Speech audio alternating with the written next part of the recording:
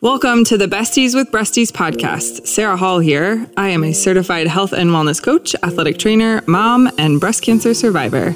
I help women overcome their own mind drama to make mind shifts that open up the possibility for their most empowered and energetic life. And I am Beth Wilmus, author, speaker, and founder of a human investment organization, otherwise known as a nonprofit, called Faith Through Fire.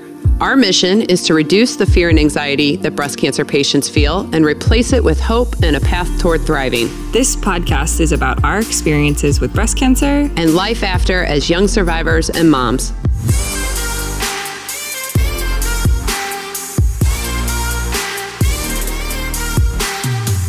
So, Sarah, you look a little stiff over there. I am a little sore. I worked out. My triceps are burning. Just sitting here, they hurt. Before we got on, you were looking like you were in a little bit of pain. Yes. Yeah. I need to stretch it out today. So I got to pause. I actually was told I got to keep my workouts to a minimum to stop taxing my adrenals quite so much. But all things that I have to consider on my journey to health. Like, are you sore, like, just in your arms or in your chest area too? Not so much in my chest area. I work my chest area pretty frequently, but what I have noticed is like one side is a lot more stronger than the other, so I have to focus a little bit more on one side than the other. But then that also means I'm a little bit more sore on one side than the other. So if I drive in a circle, that's why. Is it your surgery side? Is that the side that's weaker? Yes. Yeah. That's how I am. Yes. Yeah. My surgery side is my weaker side. And I really notice it when I lift weights. Like I can tell that I just am not as strong on that side.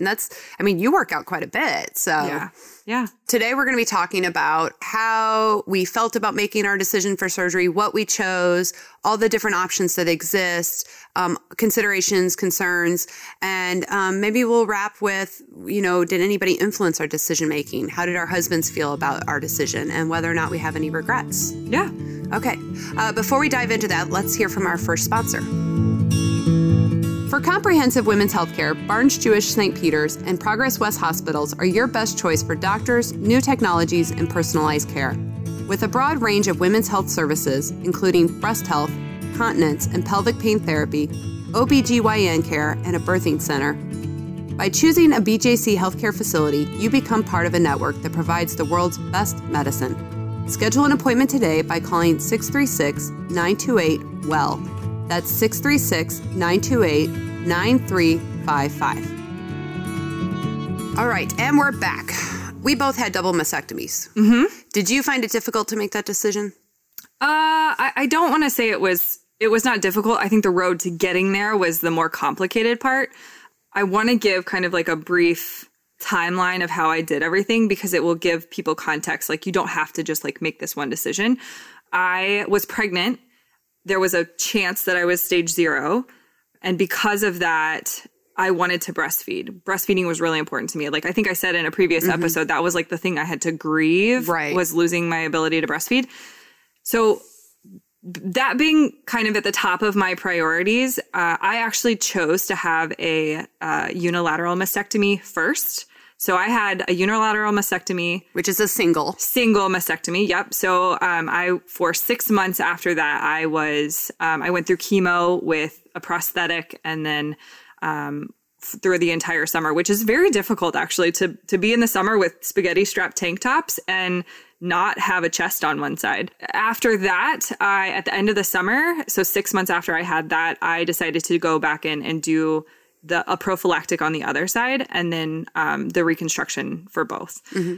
Why I wanted to share all that is because I think sometimes you can be influenced by your providers to just get it all done. Mm-hmm. But I wanted to really share that it was what was really important to me. I didn't want to lose that. Like I won't ever regret my decision because I know that I got to actually breastfeed from my one side for 2 months, which was really important to me. And it gave me a really good quality of life. So the actual decision to have the prophylactic, not a hard decision at all.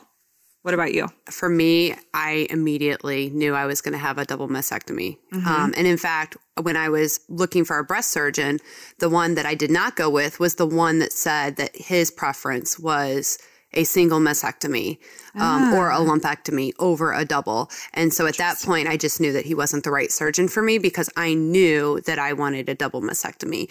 You know, I don't know if your husband had any thoughts on it, but mine was just kind of like, whatever you want to do, it's fine with me.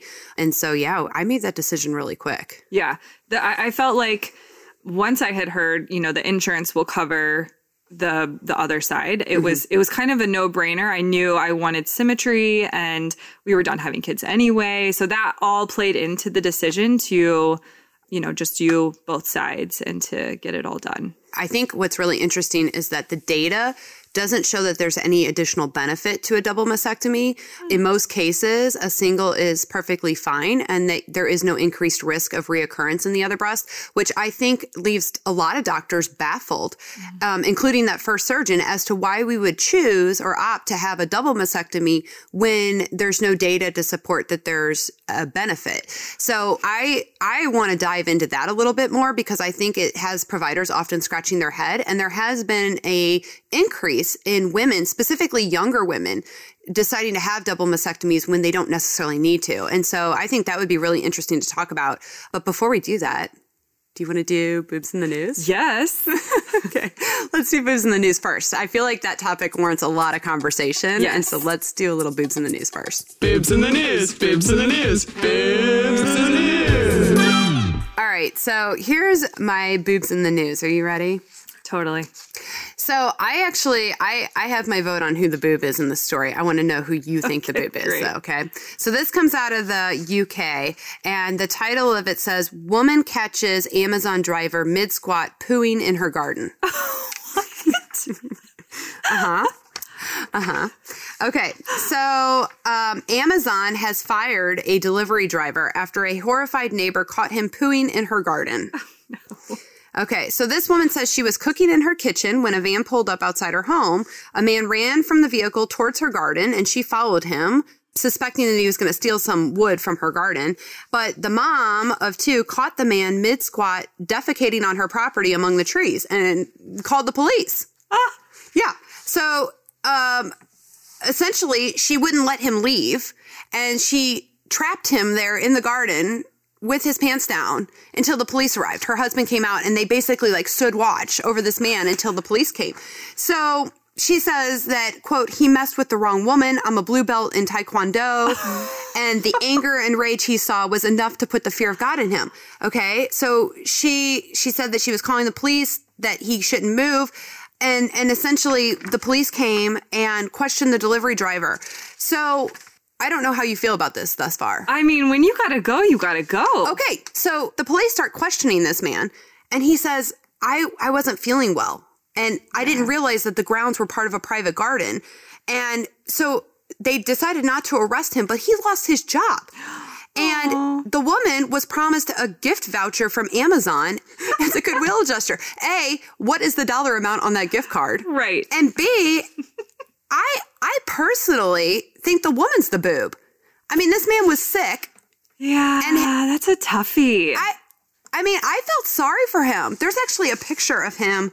Oh. There's a picture of him. She took a picture of him pooing in her garden. Oh, and that made the news. The poor man just needed to go. Maybe he felt like he was doing the best that he could, maybe fertilizing her flowers. I mean, I think that she's the boob. That's mean. If anybody that's been in that situation where you are sick and you have uncontrollable diarrhea, the man ran for the garden. I mean, it's not like he did it right by her mailbox. I feel like she's the boob for not being more compassionate to this man. I don't think he should have lost his job. That's just just my 2 cents. So that's the boobs. We vote for your job back. That's right, Amazon. Come on, have a little compassion. This poor man.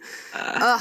All right. All right. That was today's boobs in the news. Yes. Boobs in the news, boobs in the news, boobs in the news. And we are back. So let's get back to that question. Providers are wondering why women are choosing double mastectomies when potentially the data is out there saying that they might not even need them. So I want to know why you chose a double. Yeah. Yeah. So I chose a double for a few reasons. One is that I didn't want the anxiety about future mammograms. Even though the data suggests that there's no increased risk of reoccurrence in the other breast, I just was really interested in protecting my emotional well-being. And so I didn't want that added anxiety of always going in wondering if it was going to come back. So that was a concern of mine. I wanted to eliminate the potential for having to go through treatment all over again if I did reoccur in the other breast. I did not want to have to go through this again if I got a new cancer. I also had a nurse that prepped me for my mastectomy, and I remember her clearly. She's like, "Are you doing okay?" And I said, "Yeah, I'm nervous."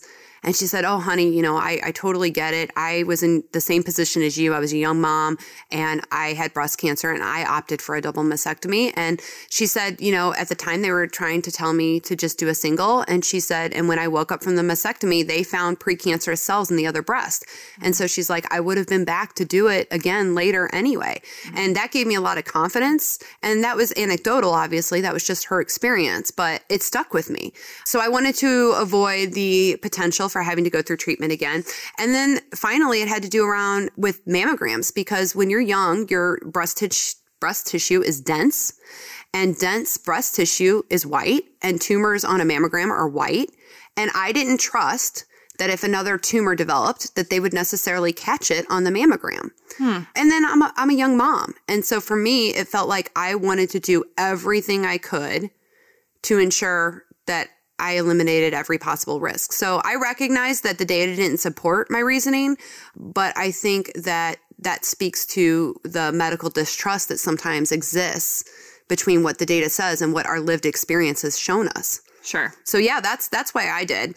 And I did look into the data on this. It says that 1 in 8 women opt to get a double mastectomy, but when women are under 55, that number goes to 1 in 4. Oh, really? So Wait, 1 in 4 choose to get the double mastectomy. Right. Yeah. When they're under the age of 55, meaning that younger women are much more prone to saying, I want a double mastectomy. And I wonder if that just if it goes back to the same reasons you and I, if you know that you're at a higher risk of breast cancer because you've already had it, that's a lot of years of getting mammograms yearly. And that's a lot of, you already have a lot of appointments already. So if you did a double, then you're taking at least that risk and that mental risk that you put yourself at for all of those years. And don't you find it confusing, because the doctors are saying you're not at an increased risk of another breast cancer, but yet now you're telling me I have to be hyper vigilant about my mammograms, and you're telling me that now my kids need to be hyper vigilant with their mammograms. Now, why are you saying that if there's no heightened risk of a second cancer? Well, I guess you can kind of think about it this way. So if you get into a car accident and you're sitting in the car accident and you're worried about driving again, it's the same kind of anxiety you're going to feel about, if I go back out there after I go through all this treatment and all this, and I still have this risk sitting on me, aka sitting in the car, it's the same kind of risk. You're going to be a little bit scared and you're going to be timid about doing it. But you're having to make the decision in the middle of diagnosis about whether you're going to get a single or a double. A lot of times patients are told, and I was told this, that if I got a double mastectomy, I wouldn't have to have radiation. And then guess what? After I had my double mastectomy, they told me they wanted me to have radiation. Interesting. So some women are making decisions to have a double mastectomy in the hopes that it gets them to, they get to avoid radiation. That's another reason. And I'll be interested to know if there's any women that we speak to that has that. But yeah, you can have a lumpectomy. You can have a single mastectomy. You can stay flat on that side, or you can have a reconstructed breast on that side. You could have a double mastectomy. And then with reconstruction, right, you're dealing with either implants or your own tissue. You can use your own tissue. I wanted to do that. I wanted to have my own tissue used, but unfortunately I didn't have enough. They were looking at my stomach. I wanted them to look at my derriere because there was plenty back there. Yeah, right. I was like, you're looking in the wrong spot. I think, and we'll get into this more next time. Everybody chooses things for different reasons. For me, the the implant was the obvious choice. And of course they said that I wasn't really a candidate for the DIEP, the deep flap. Mm-hmm. That's the tissue. Yeah, that's the tissue. And a lot of people just don't like the thought of having an implant and think it doesn't look quite as natural. And the feel is obviously a little bit different as well. And then there's some women who choose to stay flat, and I think that comes with all their own reasons. So I'm excited next time for us to share, why women choose what they choose, and just give a little bit of power around it, because I know sometimes it can be a little scary to make these big decisions, not really knowing, what's on the other side of it. Yeah, and I'm trying to think back to my experience, because whether or not I was given any information to help me make that decision, I don't recall that. Do you? Do you recall getting information from your provider about all the different options? And I do. I actually ended up meeting, throughout my appointments, I ended up meeting 2 different plastic surgeons. So I was talked through each option. From the get-go, the deep flap was always off my... Yeah, I guess you're right. I guess that happened for me too. Yeah, I think they do. It was always off the table. I do remember my plastic surgeon that I ended up going with. He had strongly pushed for me to get the double mastectomy at the same time, so that he could go immediately into the reconstruction. And we can talk about this now. There's some women lose their nipples and some women get to keep their nipples. And it kind of depends on your tumor location and then obviously the timing of your reconstruction and how much skin involvement there is. But I would have had the option to save my nipples had I done it all at the same time. But instead, I chose the breastfeeding option and then ended up having to lose them because of that. So that kind of also does play a factor into it. And it, everybody else will kind of have to make those same decisions as well based on the timing of everything and if what's really important for them to save. I've mentored people who their nipples were really important to them, and they've actually had to kind of come to, just like I had to grieve losing breastfeeding, they've had to grieve losing that part of them. You lose a lot about your sexuality, which is something we're going to broach on podcast down the road. We've already talked about kind of planning that, and we'll have some guests on, but that is losing a piece of you and a piece of your sexuality. And a lot of women have to kind of grieve that. So, And here's a piece of it. And I don't know if we want to get into this now or not, but when you choose to have implants, you can do it a few different ways, depending on who your surgeon is and what they think is appropriate for you. But some women have implants over the muscle. Mm-hmm. Some women have implants under the muscle. Some women have immediate reconstruction to where they go in for their mastectomy and they wake up reconstructed. Other women, like myself, we get the expanders, yeah, to where you wake up from your double mastectomy and you have like plastic expanders in your chest, which they then inflate over time with fluid to stretch the skin so that you can have your implants put in, which is its own process. I had no issue with my expanders. Did you?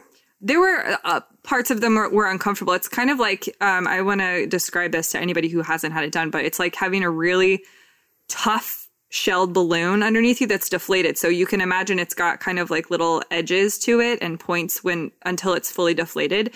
It's not quite a soft round structure, but sometimes the edges of that were a little uncomfortable when it wasn't fully inflated. And it's really tough. Like, laying on your chest, it felt like laying on rocks. Yeah, they're hard. They're hard. They're hard. But I will say this, and I think it was just a mental thing in my mind, that I woke up thinking I was going to be completely flat. And when I saw those expanders, I'm like, oh, look, like little boobies. Yeah. I was happy to see something there, and I think that's all mental. You kind of gear yourself up. And then, but yeah, those expanders are in there. And some women have some issues with it. But for me, I didn't have any issues other than, like you said, it's a foreign object. It's different. I remember being deathly afraid of my very first fill. When I went in. Oh my gosh. I think I took a friend. I was like, and then of course my plastic surgeon, he was a jokester and I love him to death, but I was like, he could see that I was nervous and I was telling him, I'm really scared. What's this going to feel like? He stuck a tongue depressor in my mouth so I could bite on it. To joke? As a joke. Oh my God. Because he was like trying to prep me, this is going to be painful. And then so I just remember spitting it out being like, I don't even feel this at all. And he's like, yeah, I know, you're making a big deal out of nothing. It was really. Oh my gosh. I have to meet this guy. I swear I have to meet this guy. Yeah. That's so funny. No, I wasn't nervous about that. And my fills were never uncomfortable or painful. No. I mean, they do it so often that I think they're pretty big pros about it. Yeah. So. And you lose a lot of feeling in the front too. So that really helps. Yeah, that helps, right? Yeah. Interesting. Yeah. Interesting. Did you have any issues after your reconstruction? No, I did not. I remember having one day where I thought like something right along my suture line was infected, but it was actually just one of the, I forget what is the word when they dispose? The dissolve. Yeah, the dissolving suture. Stitches.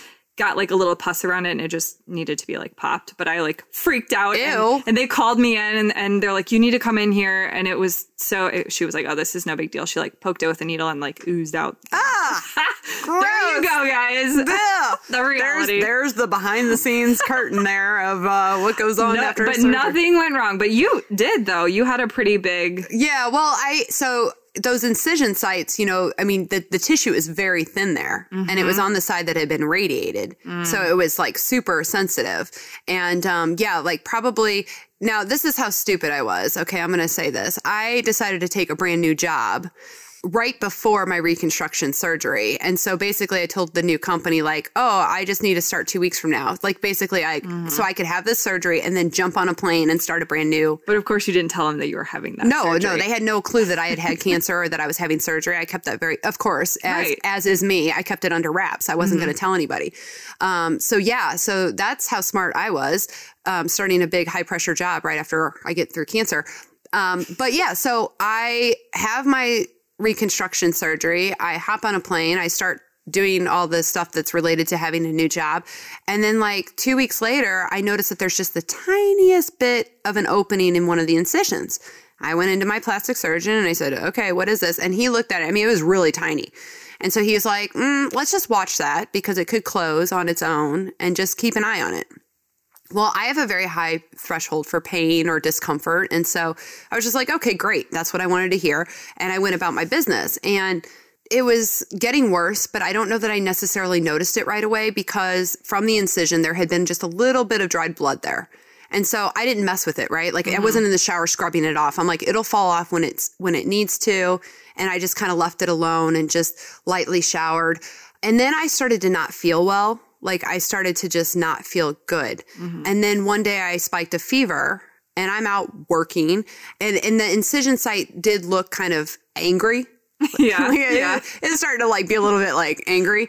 And so I thought, you know what? I'm just going to pop into this wound doctor that was in the area. I looked him up. I Googled it. I'm like, oh, there's a wound doctor. I'll pop in. And I'm like, can you guys look at this? Which they did. And she goes, honey, that is not blood. That is your implant showing. Oh, no. She's like, you need to call an emergency. Like, this is an emergency. You need to call your plastic surgeon. So they sent him a picture because I wrongly assumed that my implant was clear. No, it's red for FYI. Oh, that's so weird. Isn't that weird? Yeah. And so, he was like, you need to get down to the hospital. And we rushed down there. And I'll never forget it because I'm in the room waiting for this surgery. And a resident came in and told me and my husband, like, hey, there's a very big probability here that this is infected and that we're going to have to take the implant out and you're going to have to start reconstruction all over. And I whipped my head over to my husband with this panicked look on my face. I mean, I must have just looked devastated because I remember my husband taking my hand and being like, it's okay. Like whatever happens, we are going to get through this. It's okay. Like it'll be fine. Thankfully, the surgeon then came in and said, oh no, you'll be okay. We're not going to have to take the implant out. I went under, I woke up. He's like, we took just the tiniest bit of volume out of that left side and stitched you back up and you're good to go. Oh my gosh. Talk about the ups and downs. Exactly. Exactly. And so, so we did have a little hiccup and it isn't unusual to have those hiccups after reconstruction, especially on the radiated side. But I was walking around with a fever and not feeling well for probably 2 weeks before Oh boy. I know. So all of you out there, don't do that. Yeah. I feel like we come back to a lesson from, I think it was our very first podcast where we said, just listen to your body. Listen to your body. You know, and trust that you can make the phone call and like ask if this is normal. Your providers don't care. Like they shouldn't anyway. Right. You need to know what's going on. Yeah. And we'll talk about this when we get to emotional well-being after treatment because that's its own segment. But I also look back at that experience and think, it's like a death in the family, right? Like they tell you don't make any major decisions right after this happens to you, any major event. I had no business taking a brand new job, a brand new stressful job right after I was done with cancer treatment and, reconstruction. That was just not a smart move. I shouldn't have done it. And so we'll get to that when we start talking about your emotional well-being after treatment. But that I look back at that and think, oh my gosh, like, what were you thinking? Yeah. Like, not your best moment. You live and you learn. You're trying to get back to your normal you. Right. And, your normal you would have done all those things. That's true. You're exactly right. You're exactly right. Let's hear from our sponsor. At Arbonne, we empower people to flourish with sustainable, healthy living to improve the mind, body, and skin. Our brand philosophy embraces the connection between a healthier mind, stronger body, and more beautiful skin.